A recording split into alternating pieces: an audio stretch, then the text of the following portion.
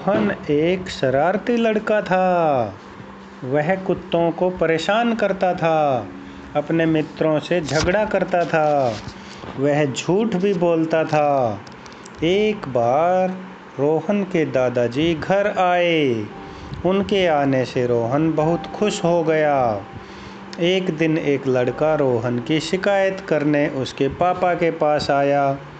रोहन ने उसे धक्का दिया था। इसी तरह प्रतिदिन कोई न कोई रोहन की शिकायत करने घर आता था। यह देख दादाजी को एक उपाय सूझा।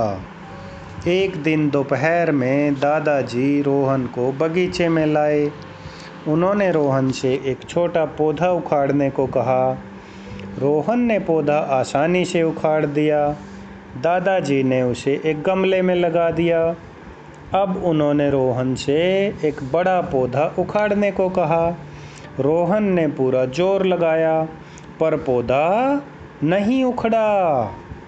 रोहन बोला, दादाजी, इसे उखाड़ना बहुत मुश्किल है। दादाजी बोले, बेटा, बिल्कुल ऐसा ही हमारी आदतों के साथ है।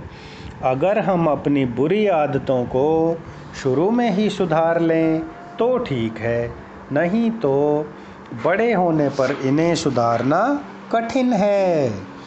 रोहन दादाजी की बात ध्यान से सुन रहा था। वह बोला, मैं आपकी बात समझ गया। अब मैं कभी कोई शरारत नहीं करूँगा। दादाजी ने देखा, कुछ ही दिनों में रोहन एक अच्छा बच्चा बन गया।